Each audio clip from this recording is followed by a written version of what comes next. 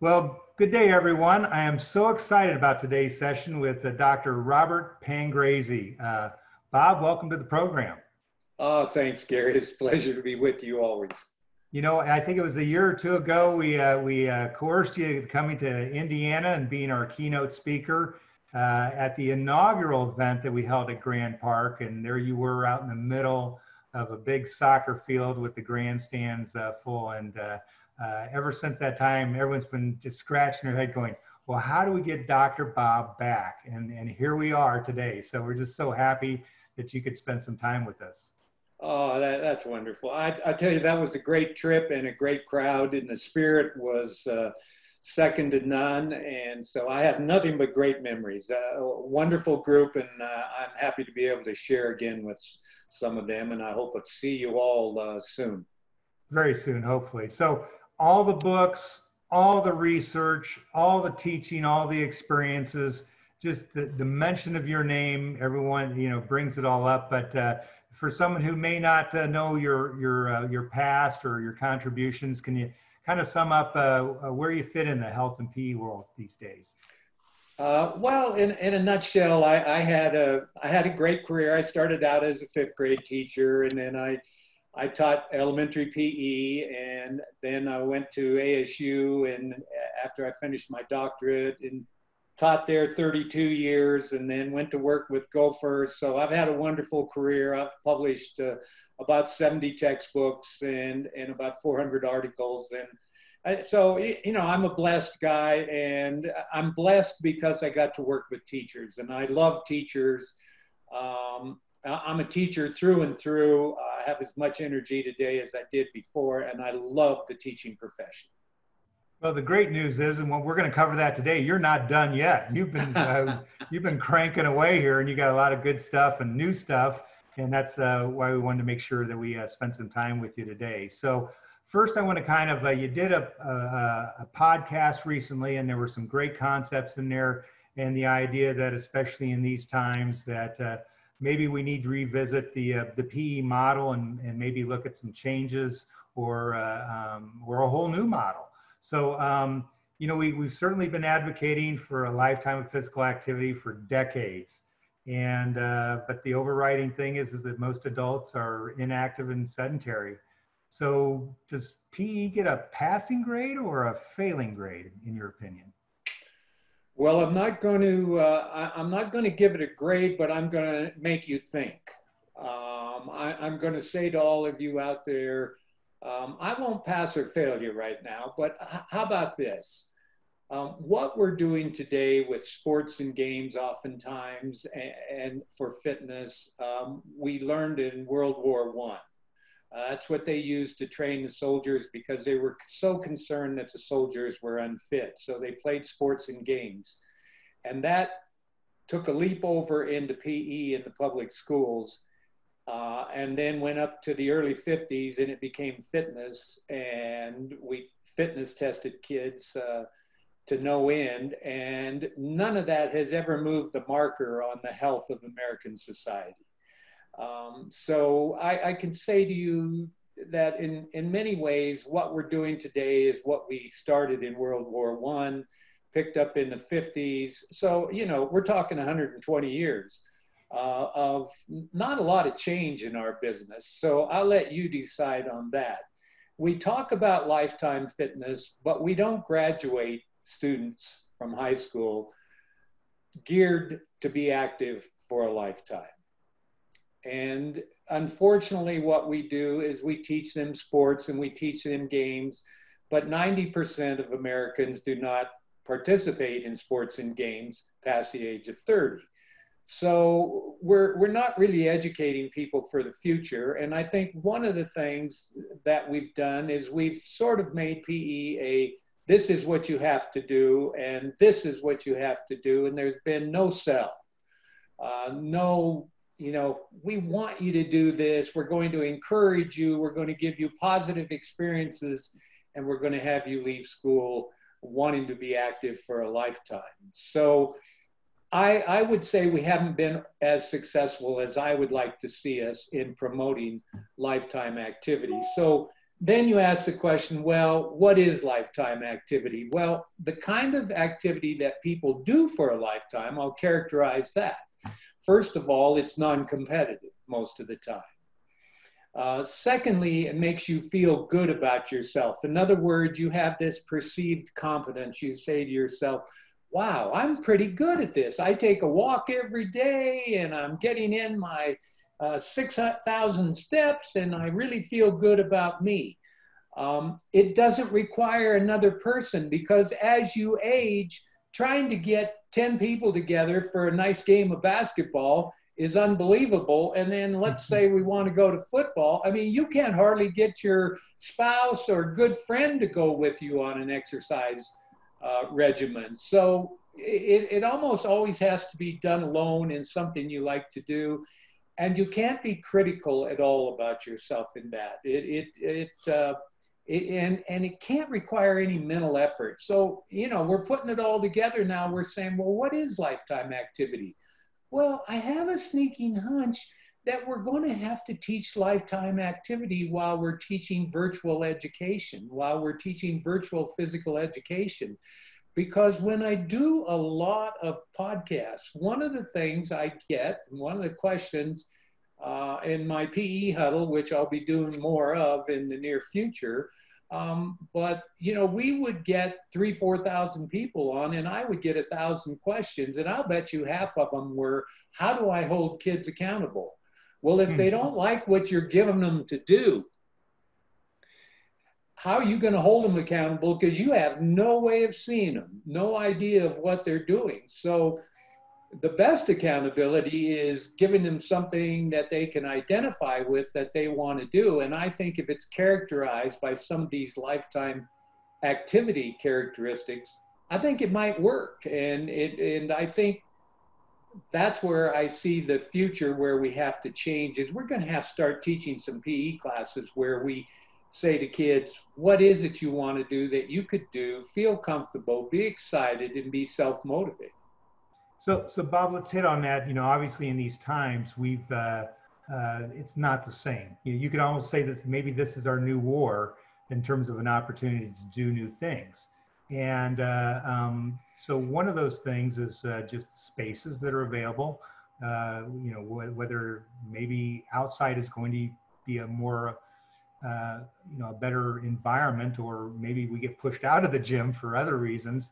Or the fact that requirements to sanitize equipment means that maybe we don't put as much emphasis on the equipment and those sorts of things. So those are the challenges, but you know, where do you see those opportunities to go, aha, maybe I need to rethink this in ways I never had to think about this before?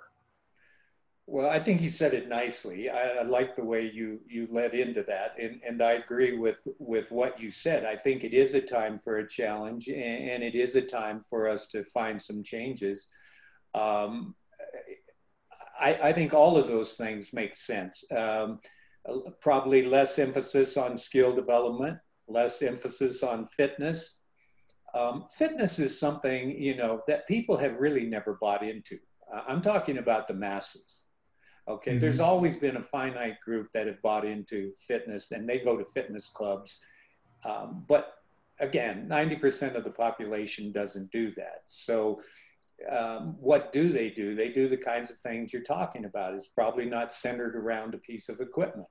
It's going out and moving, feeling comfortable, maybe something like yoga, something I can do that's not too demanding, but keeps me going. But I think it's a wonderful time right now to reorient it. And I want to say this to my physical education friends out there. You're talking to a guy who's been around long enough that he's done all those things, okay? I mean, I was absolutely 1,000% fitness in the 60s. I mean, you could have come down, I worked my students out and I was fitness. And then I went into skill development. And then I heard SEL. And then I heard this. One of the problems with our profession is about every 3 to 5 years, we change focus. And I did a presentation on which I went back and showed 16 different focuses that we changed as we went to movement exploration, an emphasis on creativity. And then we went over to physical literacy, and then we went to fitness, and then we went to skill development, on and on and on and on and on. No one really knows what physical education is. You tell them that you teach physical education and they'll tell you, oh, well, what do you coach? Right. And I say, no, I'm a physical education teacher. Well, what do you coach? And so no one really knows what physical education is. And so I don't want to throw out all of that. I know many of you teachers that have taught for many years are not going to drop everything you do and go to Lifetime Fitness. You're probably going to finish your career teaching fitness and skills, whatever you've been doing, you're probably going to finish your career that way. So I'm going to say to you, and this is one of my pleas right now, those of you that have taught 20 years or more, I don't expect by me sitting here and talking about Lifetime Fitness that you're going to drop everything you're doing and go down that path. No, I can predict with certainty that what you did yesterday is what you're going to do tomorrow. So what I am going to say to you, however, you are the doorway to the future, because if you will open the door to the young people to come in with change and allow them, that you do a great job professionally so that when you retire, they say, we want to fill your job, not turn it into a math teacher's job or into an English teacher's job. We want to keep that job because you were a good professional. We may have not agreed with how you taught PE and what you taught, but we really liked you as a professional. So to you experienced teachers, I'm going to say to you, you are the door openers. You are the future of our profession. And you need to culture the young teachers coming in and give them the freedom to become what they want to become, just like we gave you. And if you will do that, I think the future is bright for us, because I think the young people coming in know about Lifetime Fitness, know about short attention spans, know that you can't keep people engaged for long periods of time. So you've got to be a teacher who changes all the time. Know that you're not going to give up an hour to focus on one area of fitness. And if you will give young people who look at it tremendously differently than we experienced teachers do, I think the future will be there. And I'm hoping that you experienced teachers will do that. So that's my plea to you people that have been out there teaching. I'm not going to ask you to change, because the best predictor of the future is your past behavior. Sure. Well, you know, and to be fair, I understand where you're coming from, but education is an environment from the top down, and the culture is really one that kind of resists change in a lot of ways, that because it's risky, it's unknown, we don't know how it's messy, it's all those sorts of things. So there's kind of an environment in many places where people are kind of going, well, you know what, I agree, but I'm not sure that the risk reward, I'm gonna feel that out there. But today, look at where we are. A lot of PE teachers would have said, I am not going anywhere near online. And then one day everyone woke up online. So, you know, it's an opportunity. It's not perfect, and I understand that, but it's also an opportunity to say, hey, change is put upon us sometimes, you know, and sometimes I can put it myself upon the change, or at least recognize that opportunity. So, you know, maybe I'm gonna cut to that online example there, because I know you got a lot of resources. I want to make sure we get to that. You know, I know you and a whole team of folks did a great thing, Active Home Challenge. It was all over social media and that sort of thing. It was short, very accessible, very adaptable, all those sorts of things. I thought it was great. Can you explain what that was as kind of a change that turned out not to be that scary? Yeah, no, you know, actually, I must say I learned a lot, and I changed a lot. I realized I learned a lot about online teaching. First of all, that it's a lot of hard work. And it's not easier. You know, it sounds pretty cool. I'm going to stay at home all the time. I don't have to drive to work. I don't have to do this. Isn't this going to be great? Well, it's not great. It takes a lot of hard work. The evidence is pretty clear with online teaching. You can teach about half of what you can teach when you're in front of kids. So one of the things we need to learn is to gear our instruction. We sent home way too much for kids to do early on. And we thought we could do all that. So I learned a lot about online teaching, and I learned it had to be in short spurts. It had to be a little at a time, and then it had to be time for kids to kick back and forth with you. And one of the things I want to say about online learning, if you're really going to do virtual learning, then about 50% of it is going to be social interaction and 50% is going to be content. In other words, if you can't pull your kids together and have a time to smile at them and kid them and have them talk to each other and have a few minutes where you break in, you're not going to do well in virtual education, because the evidence is clear that their kids' attention span virtually is about the same as their age. So if they're 10 years old, if you get 10 minutes out of a kid, you've done amazing. So what you really want to do is have 3 to 5 minutes of activity with them or instruction with them, depending on what you're doing. And then you're going to space that with time to interact with them. And it's the interaction thing that they're missing big time. And right. Where I think we really failed coming down the stretch, because we didn't know how to do it. And we thought we were wasting time if we took time to interact. So all these little things we did on Gopher were short little bursts of here's a challenge, here's something you can do. And they were very quick, very active, little games they could do, things they could do fitness-wise, and then they could go on to another one. The only other thing I'll tell you about virtual education, it's not as simple as, okay, I think I'll video my lesson and just put it up for the week. You like going to the same movie day after day after day after day? Okay, do I need to say any more? Right. You know, it plays once. And the second time, you know it already. It's not nearly as exciting when you can predict everything that's coming. So if you're going to use the video route, then you have to change it regularly, and it has to be in short spurts, and you interject it with other things. You can come back to it, but not the next day. Great. So that home activity challenge, there's a resource down below where you can access that. But let me go to another resource here, one that you're kind of famous for, the PE ASAP curriculum, free curriculum available to all teachers. How does, well, in case a teacher doesn't know about that, what is it, of course, but then in this new world, how is that still applicable? Yeah, I think it's more applicable now than ever. In fact, I was just talking to my wife, Deb, who's the supervisor of about 80 elementary PE teachers, and we were just talking about how she's going to adopt it and adapt it. And that's the whole thing about ASAP. First of all, it's my entire curriculum for grades K through 8. And it's put up there with videos that show you how to do it. There's over 150 assessment instruments, so that when your supervisor asks you to assess your students, you've got instruments built into it.